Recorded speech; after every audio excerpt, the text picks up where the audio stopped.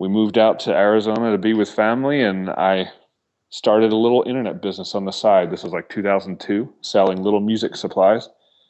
Um, and ever since that first PayPal order came in, I have been ruined for doing anything else.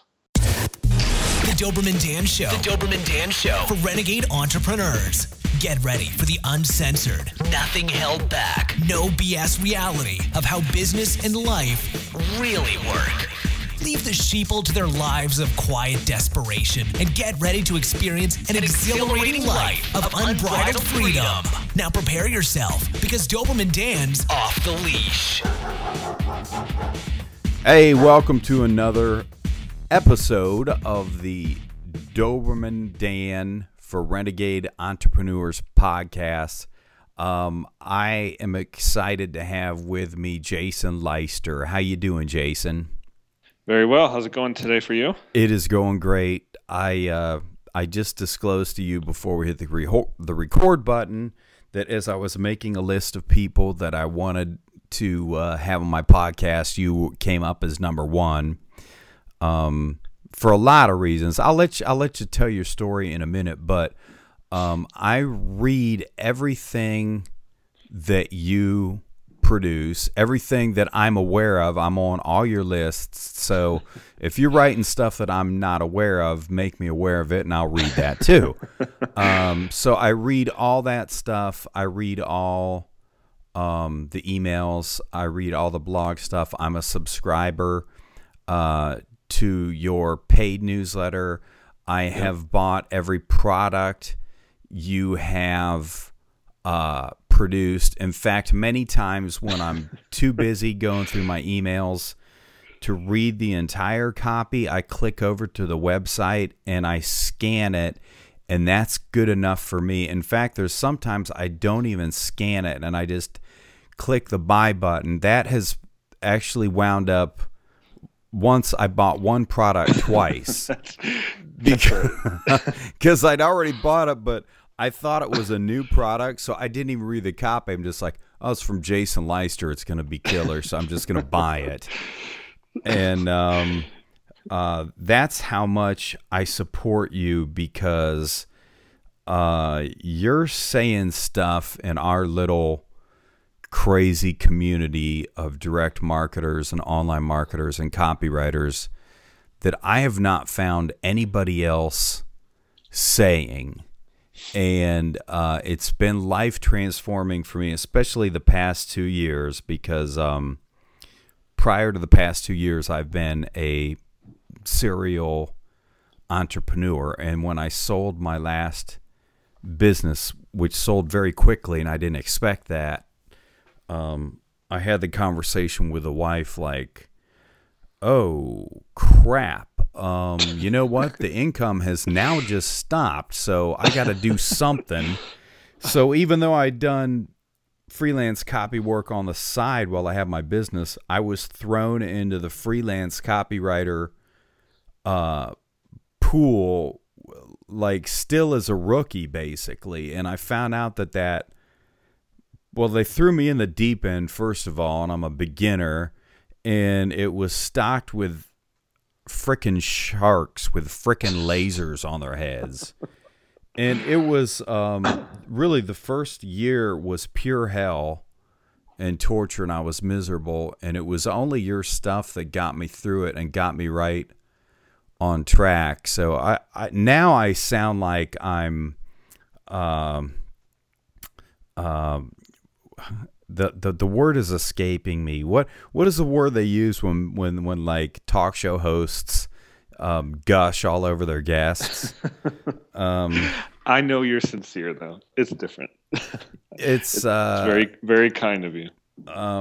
So that's why I've been excited about having you on the show, and I'd like you to tell your background, and then I'd like to get into, if you don't mind, I mean, we can talk about marketing stuff a little bit, but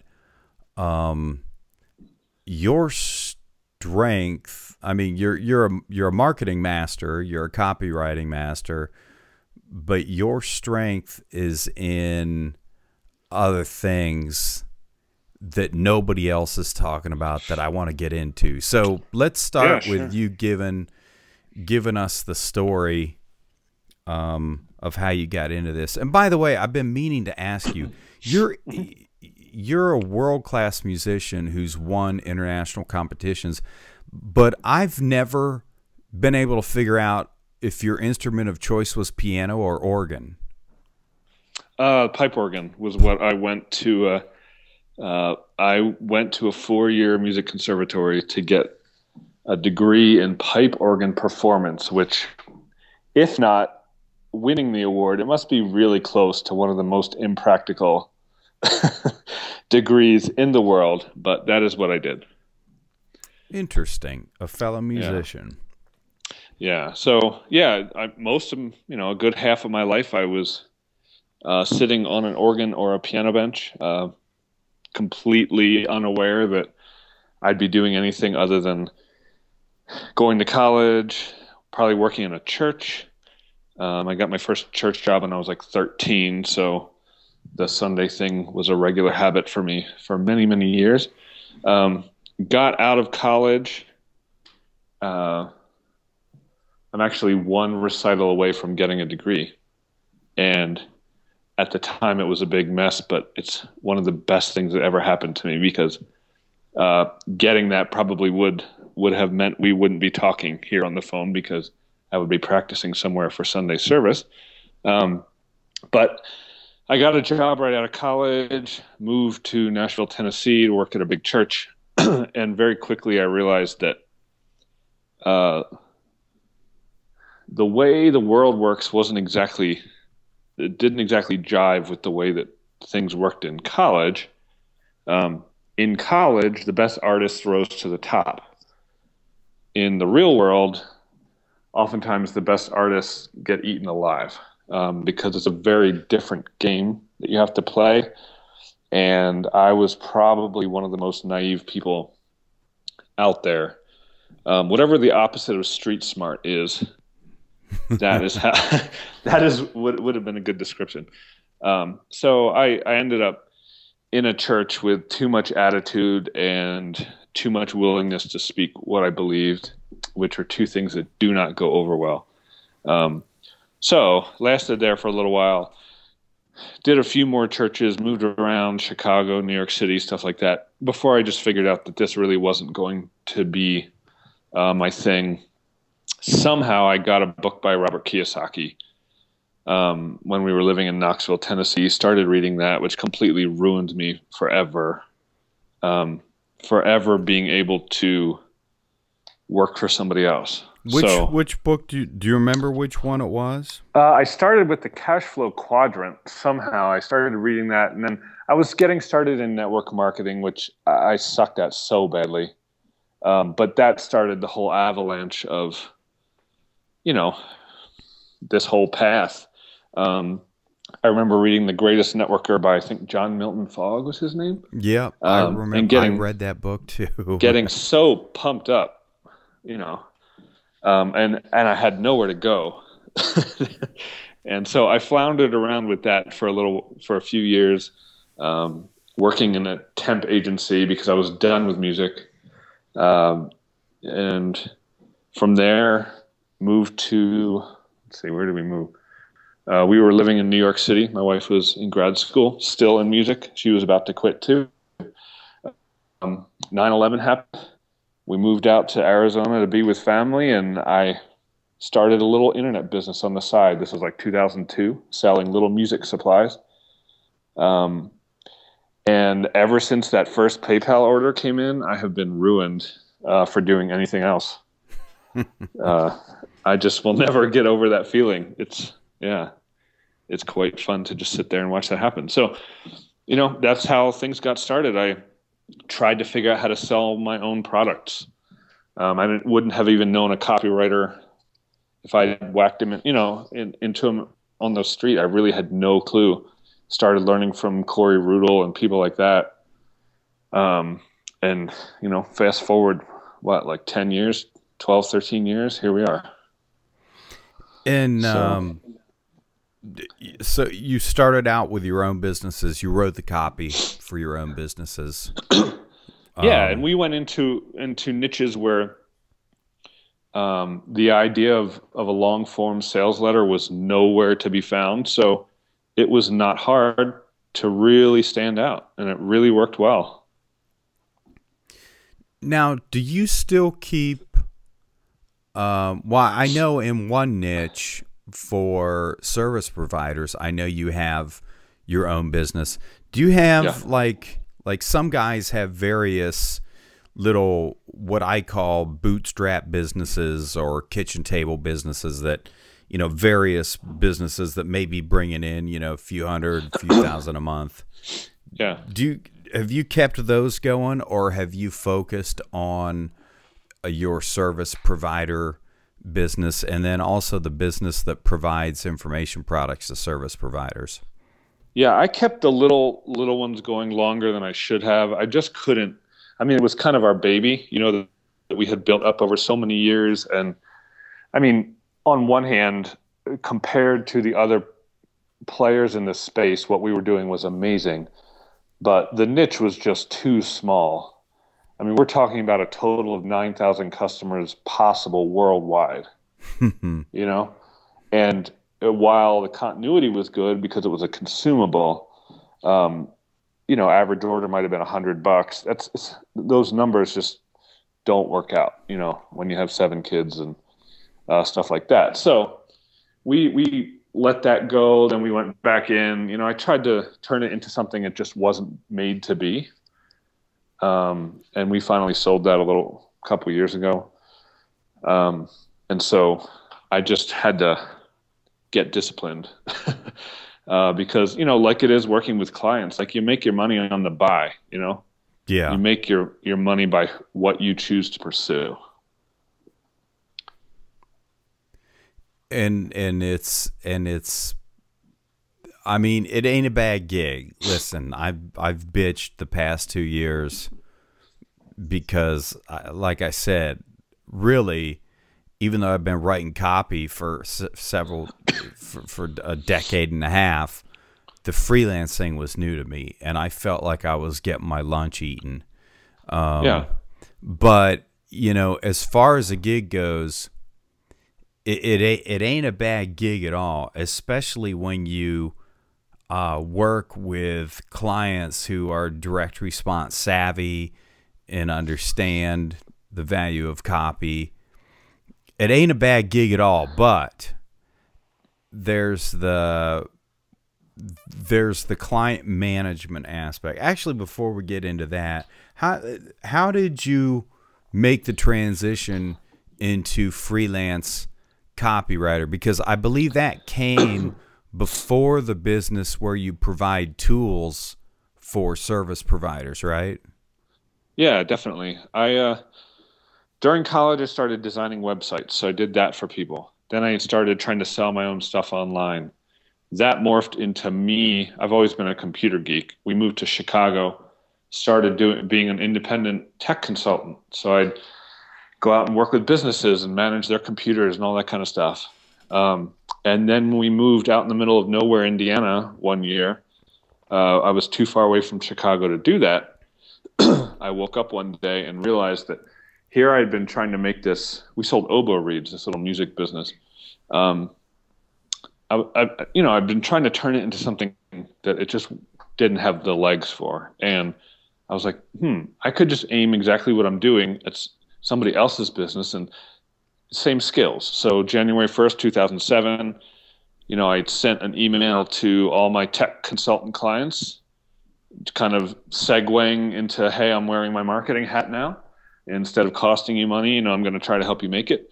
Got my first client from that, and then started, sending out letters and marketing myself, albeit not so intelligently. And that's how it went from there. Yeah, I mean, freelancing is, I think that the trick that I've discovered is you can't go to a steakhouse and start complaining when they put, when they put a steak in front of you because you wanted fish. So it is what it is. And if you accept that it is what it is, And there are certain things that come along with the ability to make money materialize in like a 20-minute phone call. I mean, that's the plus, right? Tens of thousands of dollars potentially. That comes at a price. And so it got better for me when I stopped trying to make it into something it wasn't and just started accepting the costs. Expand on that. Tell me more about that, the costs. So, I mean, you're going to get great clients every now and again.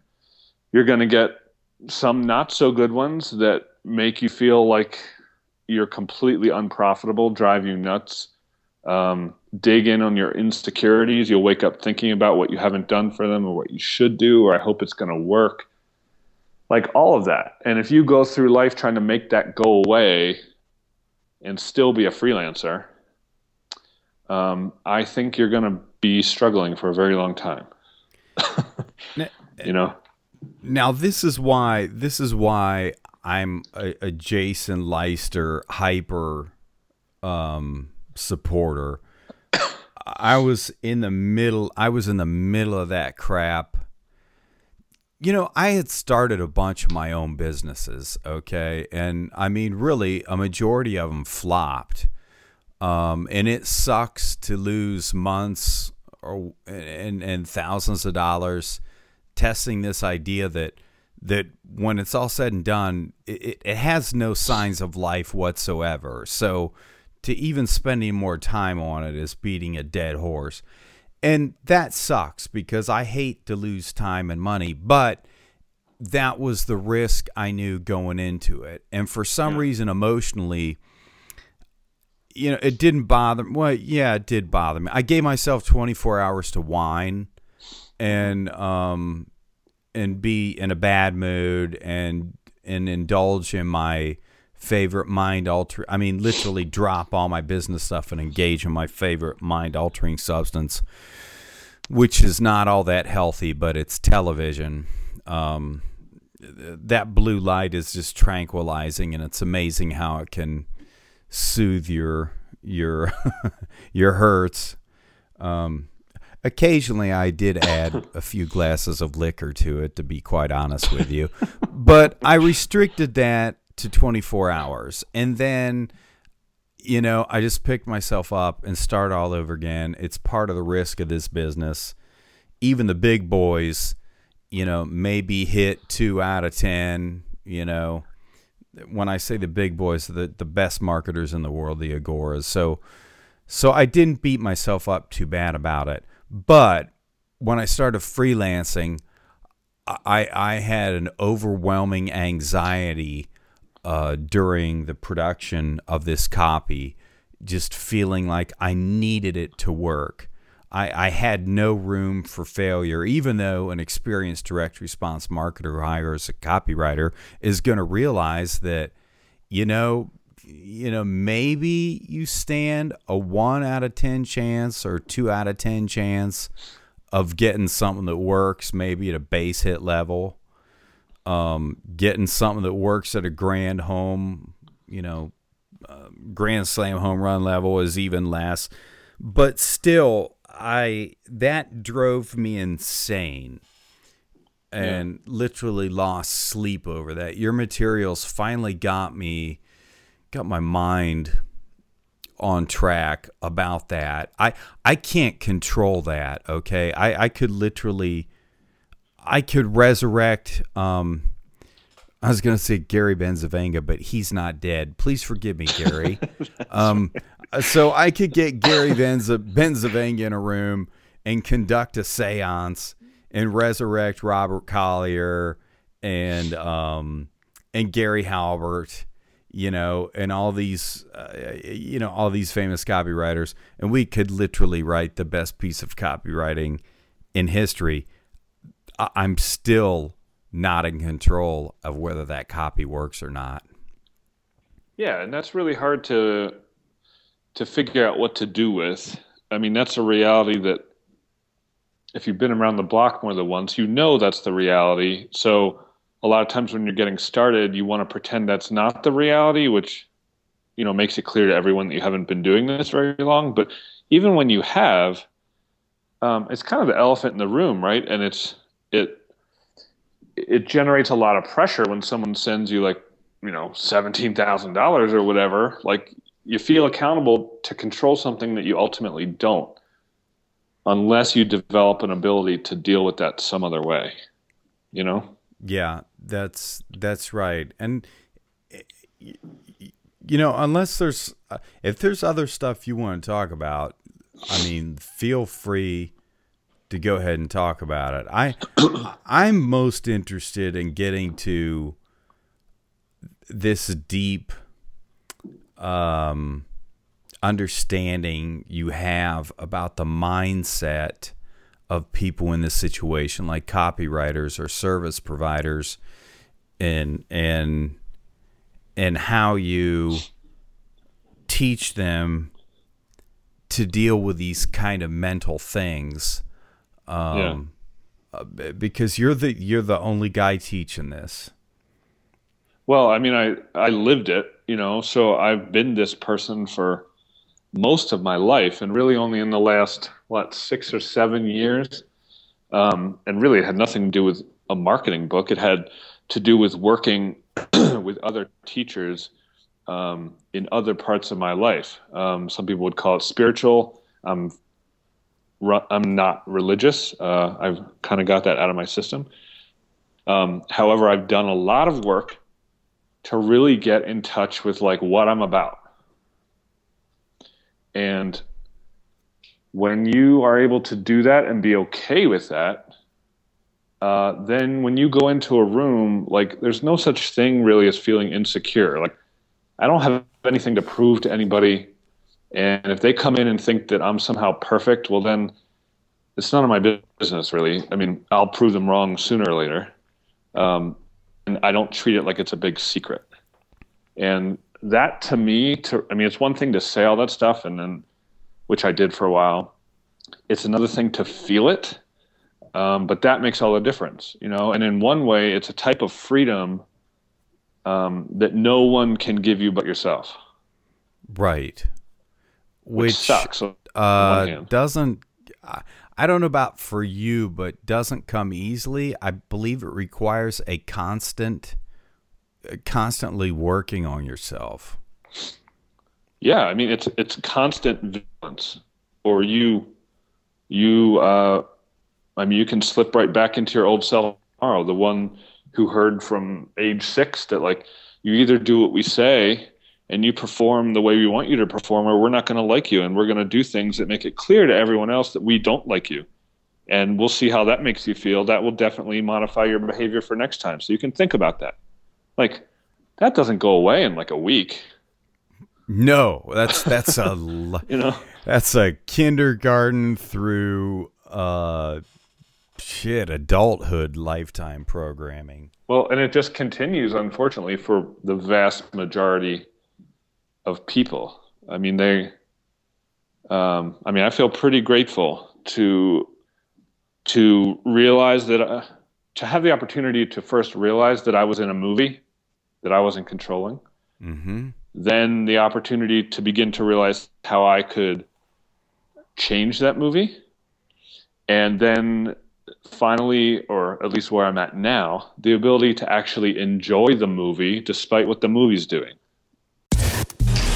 This is the Doberman Dan Show for Renegade Entrepreneurs. And we'll be right back. Hey, this interview with Jason Leister is going better than I ever expected. And just wait. He's going to reveal some even better stuff. This is just a brief commercial message to give you a sincere invitation to get to know me a little bit better. And I hope what it will lead to is me getting the opportunity to know you better. I've just released a new book. It's entitled One Person, One Laptop, $1 million.com. That's where it's located. And one is the number one. It's never spelled out. So it's the number one person, number one laptop, number $1 million.com. That's the name of the book. One person, one laptop, $1 million.com. That has been my lifestyle for the past 20 years. I've not needed anything but a laptop and the clothes on my back, and I've been able to make a living and live a lifestyle most people would be jealous of and live in various countries. But I also have a reputation for calling many of the internet marketing gurus on their bullshit. And that's what I'm doing in this book. I am just revealing the timeless methods that work, as opposed to the internet marketing gurus who have to come up with a brand new, bright, shiny object, magic money button that spits out $100 bills every time you press it, that they can sell you every month for $2,000. This is the real story of how to build a profitable online business, either from scratch or if you've already got one, how to improve it. And it just released. It's cheap as dirt, and I'm going to give you free shipping to your front door. And I'm actually revealing some very embarrassing stories about lessons I've learned. Some of them I'd rather not reveal, like falling from grace and actually being homeless and having to live in my car with my dog for a while until I got really mad, decided to get back on top of the game, and in 4 months or a little less than 5 months, I was back to making 6 figures a month. And that's exactly what I'm going to show you how to do in this book. And you can do all this without needing any fancy high-tech skills. Listen, if you're a Luddite like me, you can barely work a toaster, you can do what I did. You don't need to be a great or even a good copywriter. If you can write out a grocery list, you can do this. Trust me. I can teach you how to turn half-ass copy into awesome converting copy. I've done it myself numerous times. You can do this without attracting a ton of traffic to your website, and having to have a big budget to spend thousands of dollars to get traffic. Even if you get a little traffic, you can make out like a bandit with this. I have made six-figure income numerous times in various niches with tiny little lists, email lists of 1,000 people. So you can definitely do that. I'm going to show you how to do it. It's not about having a unique product. You're going to be able to sell 1,000 times better than your competitors if you know the secrets in this book. And finally, my biggest pet peeve, it is definitely not about building a huge list of entitlement attitude, whiny, non-buyer, bitchy, mooching, nasty email writing, freebie seekers, only opting into your list because you bought into the big lie of the I am gurus of this moving the free line bullshit and giving away your best free reports, audios, and videos, etc. Listen, that may work 10 to 15 years ago, but it sure as hell ain't working now. And all the guys doing that and teaching that, where have they gone? I have seen them disappear into the ether. It's a story of two businesses. One of them, I follow what the I Am Gurus told me to do and failed miserably, even though I stuck with it for 4 years, lost 4 years of my life. I did the exact opposite in my other business, and it quickly went from zero, starting on my kitchen table, to a $1 million plus business. So that's what you're going to learn in One Person, One Laptop, $1million.com. It's cheap. It's only $7. You can get free shipping. And I hope you check it out. Go to One Person, One Laptop, $1million.com. And again, one is just the number one, not spelled out one. Let's get back to the interview with Jason. Now we come to the part of the program. I think in almost every interview I have transitioned this program into the Doberman Dan counseling session. But it just made me, I didn't deliberately do that in this interview, but it just made me think of something that I'd love to get your take on. I had a client. We had done some work before. I'd written a couple pieces of copy for him before. He had a partner that was the money and pulled out, so neither of those pieces were ever run. I had really high hopes for those pieces, but super nice guy. We kept in touch. Just a really balanced, emotionally balanced guy. One of these guys who makes you feel good just to be around. So Yeah. the relationship went from client to friend. Well, he started a new business, and we had a conversation that I was going to be, I was going to get him. He was doing well online. I was going to help with some tweaking, some online stuff, but I was mostly going to get him offline. Some lead gen ad in publications, but mostly direct mail. He was leaving a lot of money on the table with direct mail. And so we struck a deal. I won't give you the details, but it was a monthly retainer, and then a percentage of whatever income I generated with these various things, the offline stuff and the direct mail stuff. Well, super nice guy, but he really believed the 4-hour work week book. And so he ran his business according to that, and it was a very dysfunctional way of dealing with a business owner. Very little got implemented. Some customer reactivation stuff. He had an auto ship program, so what I call a stick program, retention program to keep them in the auto ship program.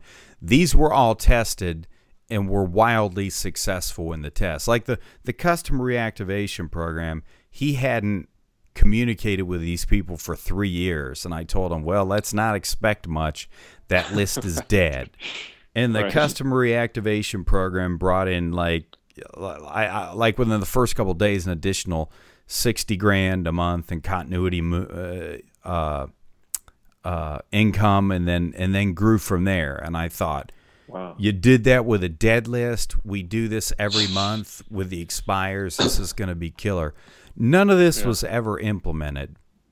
And I developed several other programs with the hope that he would implement.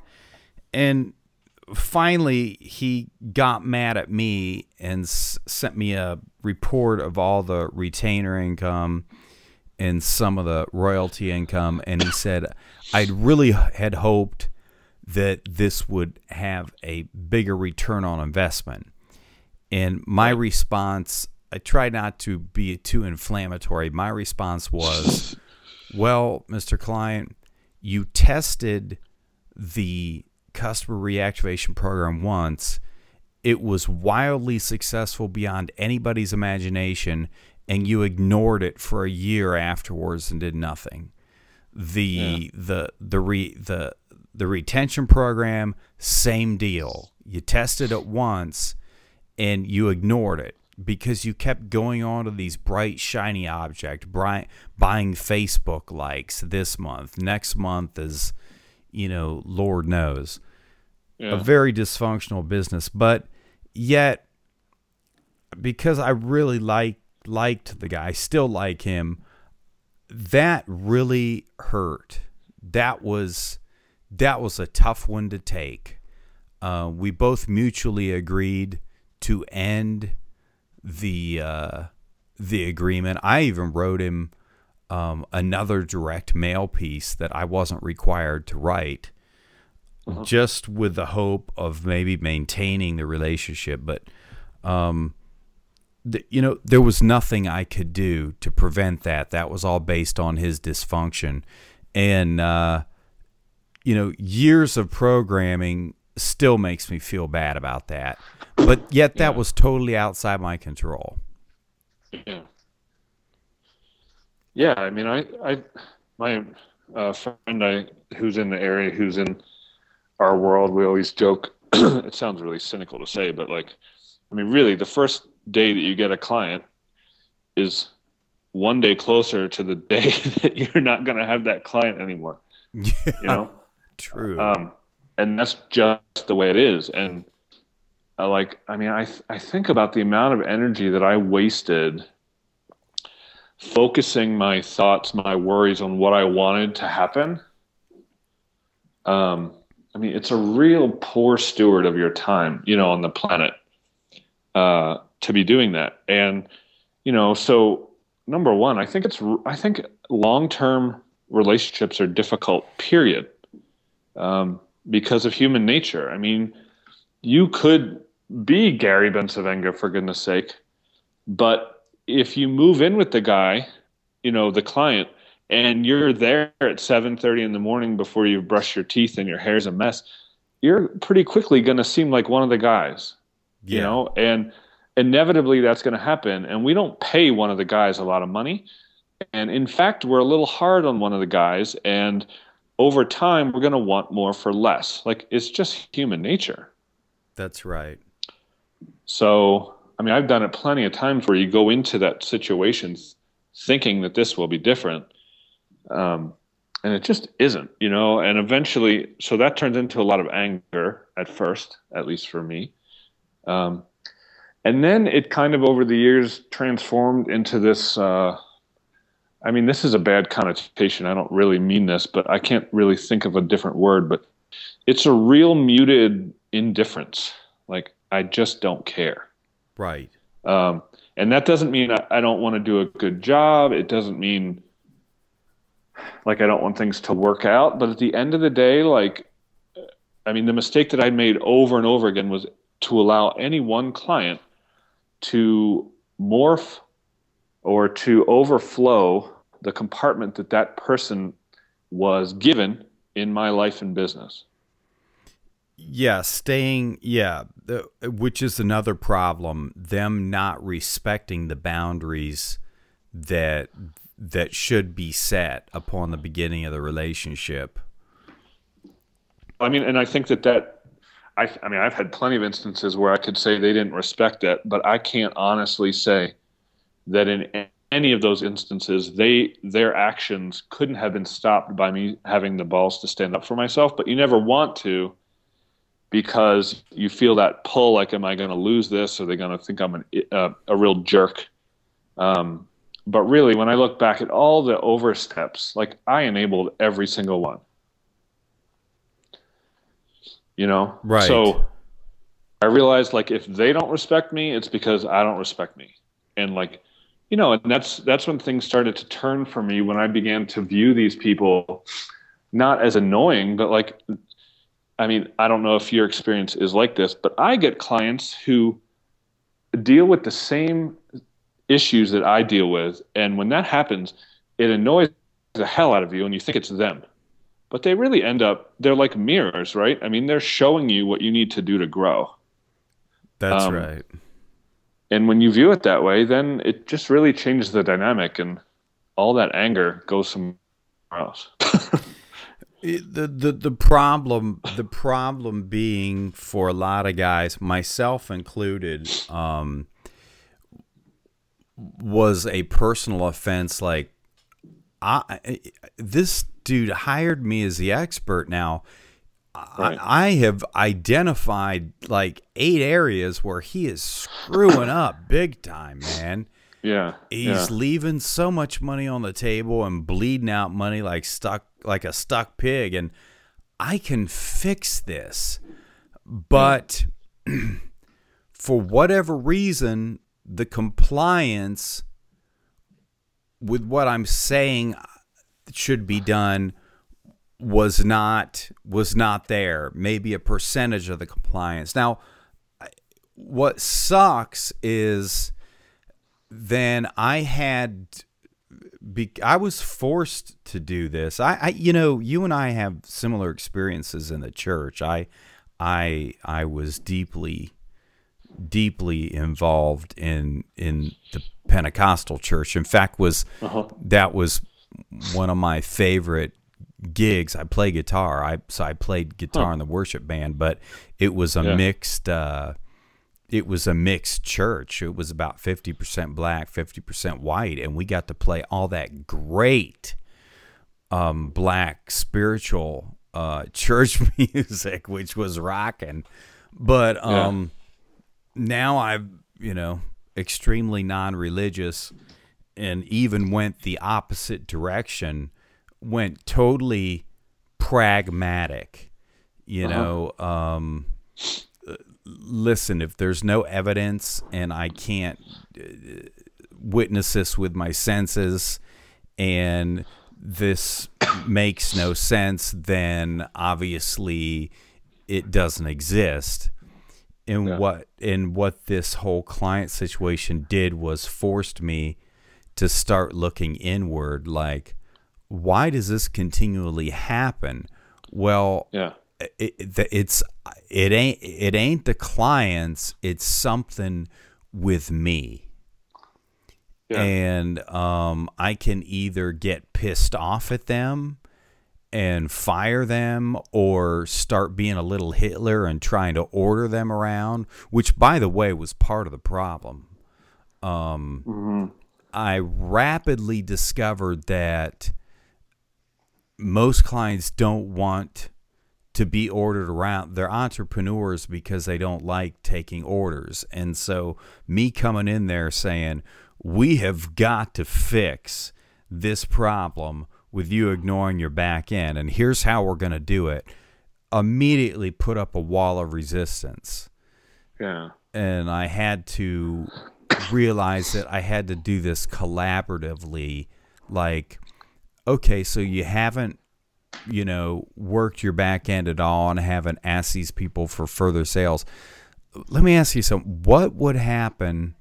What do you think would happen if we contacted them by, it doesn't matter, phone, email, telephone, and told them about a related product and asked them to buy that product? What do you think would happen? Of course, the answer always was, well, we'll sell more products. Well, that sounds like a really good idea that you've got there. I would like to help you implement your idea. And all of a sudden, a lot of the resistance dropped. I think if there's one thing I've learned, it's that in these dynamics, the facts just don't matter. I mean, it's all about the perception of the facts. And, that was the problem in music school. I'm sure there's a name for it, like artist syndrome or whatever.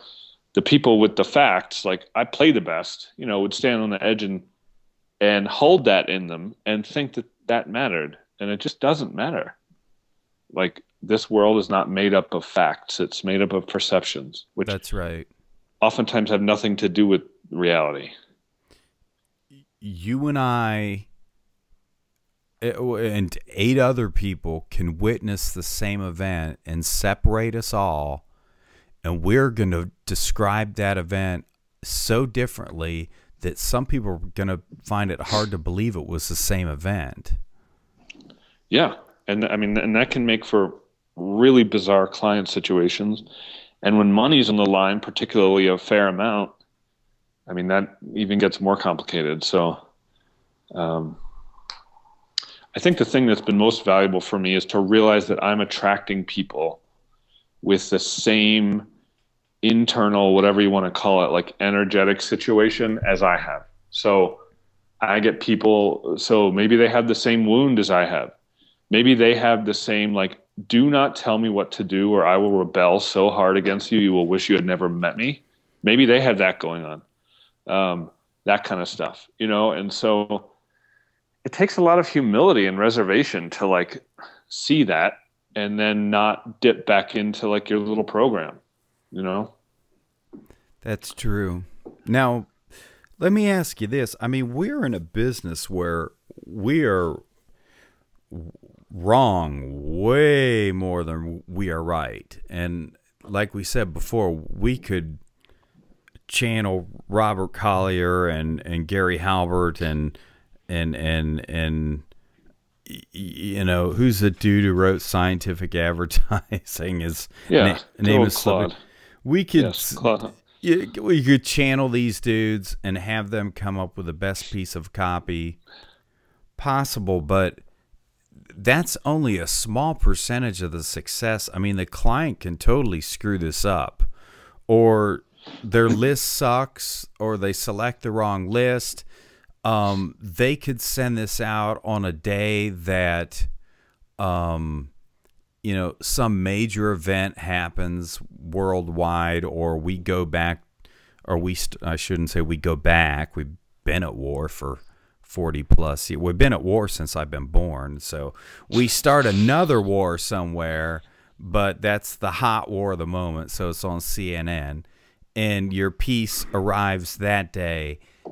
There's so many things outside of our control that could control the success of the copy, but unfortunately, a lot of the blame, even with experienced direct marketers, comes back to the copywriter. So how do you deal with it when you've written the best piece of copy you can write, and for whatever reason, it doesn't matter if it's the copy or if it doesn't matter if it's the client screwing up?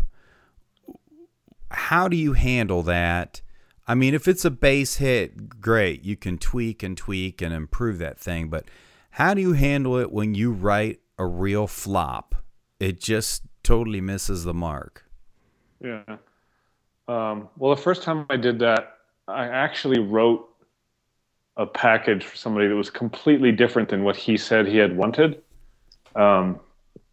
which is not a good email to get, after you've worked on something for a few weeks, and 2 seconds after you send it in, they write and say, "This isn't what we discussed." So that's one extreme.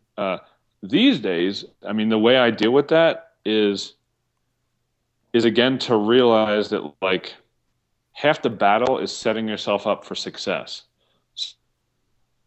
For me, the idea of getting hired to write a single newsletter or a single sales letter is not something that I want to do. Mm-hmm. Why would I put myself in a position like that where where future business is judged over something that I know I don't control? And I'm giving myself one at bat. That's right. Right? Like, to me, that's stupid. I mean, that's crazy. And I've done it plenty of times, and I realized, dude, like, this is what you have to stop doing. Stop putting yourself in these positions where it's make or break it. You're in the crosshairs. I mean, you're the only one left, right? So if it doesn't work, who else? They're not going to blame themselves. They're going to blame you. And so they're putting all their hope on you, and right. Your analogy is perfect. They're putting all your hope on you for a home run, but you get one shot up at the plate to bat at the ball. Right. So that's just gambling to me. If you want to pay me to gamble, that's one thing. I'll do the best I can, but I'm not thinking that anything's coming after that, because I've been doing this too long to realize that if we set things up that way, 90% chance, it's not going to perform to whatever your perception of success is. So I don't do those things.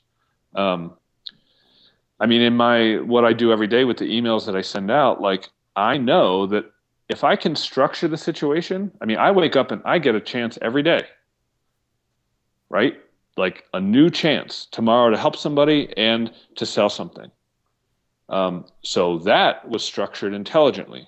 I get 220 plus at-bats every year. And that's why when you go to my website, you can barely call most of that a sales letter. I mean, it just isn't, it's hardly necessary at that point. So in terms of getting clients, if you want just a sales letter, I mean, I might do it because we all need to pay the bills. But I'm not going to expect anything. I will expect for this to be it. And I will not get emotionally involved in trying to set up this long range, situation with this client. I just know my chances are slim. But if you come to me and say, I have this result I want to create, I want you to write the letter, I will very quickly say, well, I don't think, why would we give ourselves one at bat? Let's give ourselves 30 at bats, and restructure the project so that now you have a chance. I mean, generally the fee goes up too, but it's because the probability of success is infinitely better. So what you're saying is you basically you work more of a consultant on advising them on all the things that should be done to improve this project. Like, okay, you know, your website sucks, or you have no online funnel. We need to get an online funnel for this. Of course, yes, we'll write the copy, but you know, we need to structure all these other things. We need to make sure our advertising is targeting, you know, our ideal target market. In other words, you take control of all the things in the process that help control the success of the project. I mean, it's like what Dan Kennedy always talks about between prescription and diagnosis. Like, you don't walk into a doctor's office and tell him, I want this prescription and this dosage to treat me for this thing. Right? Like, that would never occur. Like, doctors really have, the system they have is so completely installed in the psyche of the average person that most people don't even, think of a doctor as a businessman who has a bottom line, right? It's just, there's a veil over that. Like, you would never question what a doctor says. Mm-hmm. You would, right? And so if you think about it that way, if somebody comes to me and they have a result that they want to achieve, either they're coming to me as the expert, in which case I should assume that position and that role, or they're coming to me with them being the expert and they just want me to deliver. Those are the things that I don't want to do. Like, they're approaching you as look, a maker of a widget. Yeah, I want a person to write copy for my widget A, and here's the idea, and here's the headline, and write it. Yeah, which I'm sure plenty of copywriters make good livings doing that. That's not the business I want to be in, and it's not what I do best. Like, frankly, I don't even love copywriting. I'm not a copywriting geek. I don't read the books. I'm way more about using every tool in my business tool bag to create a result. And that usually means a lot more than just like one letter on a page, you know? Yeah. So that's what I like to do. Would you talk about, if you don't mind, you did a program a while back called Your Bigger Self, which I had a gut feeling when you put that out to your list that you were stepping outside of your comfort zone, because it wasn't, of course this stuff all relates, but it wasn't a specific copywriting marketing lesson. In fact, it was more important than that. But would you mind talking about that?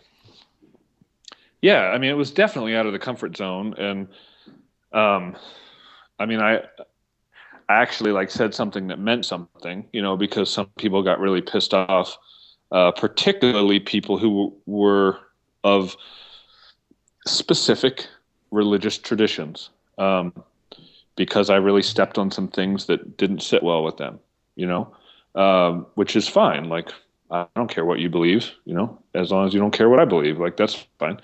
The point of that thing was, and again, this just comes from my experience, making it business has you have to be good at what you do, right? But if you don't want to be miserable, then it's a little bit like the iceberg thing. Like, most of the success comes from the parts that you can't see, and when you're a freelancer, I don't really know of a better crash course in you development that's available than that. Because every day you go up against your insecurities, you go up against the things that scare you, you get people telling you they don't like you, they don't like what you've done, and if you care, you can spend your whole life miserable. So there's got to be something to do about that, you know. And I was 7 years ago or whatever, I was on the way miserable extreme of things. And so that product was about kind of my journey to figure out how to stop being in the client pleasing business, and to completely refocus what I'm about, take it off of getting pats on the head, nice, you know, comments, compliments, validation, and to really stop being such a lemming, like in that regard, when it came to client work, and to start really having the balls to focus on the result to be achieved and to show up as like my best version of myself, whether that meant they hated me or didn't want to work with me anymore, like whatever, it doesn't matter. But to stop being a chameleon and a coward, you know, in client relations. And it was really kind of bringing two worlds that, I mean, you don't find this in marketing books, right? But I don't know how you could be a freelancer and not want to kill yourself in 10 years if you don't address this part of you somehow. Yeah, absolutely. It just makes life utterly miserable. This people pleasing, this fear to speak your mind because you don't want to lose the gig, when you know that the client is wrong and what they're going to do is hurt themselves. And now some people may have no problem with that whatsoever. Yeah. Other people who've grown up, you know, who to be very polite and not contradict people and are people pleasers. There's some serious, mental, what's the word I'm looking for? Disconsonance. There are a lot of obstacles. I mean, I was like a straight A student. Like, if that isn't, you don't get straight A's without pleasing people. Yeah. So I was really good at it. And I had a long journey to make, you know. In this line of work, what it's going to sometimes take is, you know, the client says, you know what, we want to on our video sales letter to sell our health, our arthritis health product. We want to start a video sales letter with dancing clowns and then cheerleaders, and you're going to have to tell the dude, that has got to be about the most frickin' stupid thing I've ever heard. Of course, you can probably do it more tactfully, but maybe not more efficiently, but maybe more not more. But a lot of copywriters, because they're afraid to lose the gig, they just go along with what the client says. And I remember reading a book by Dick Benson, who was a direct mail consultant, passed away a few years ago, but he worked for the big guys like Reader's Digest and all these companies that did, you know, hundreds of millions of pieces of direct mail and that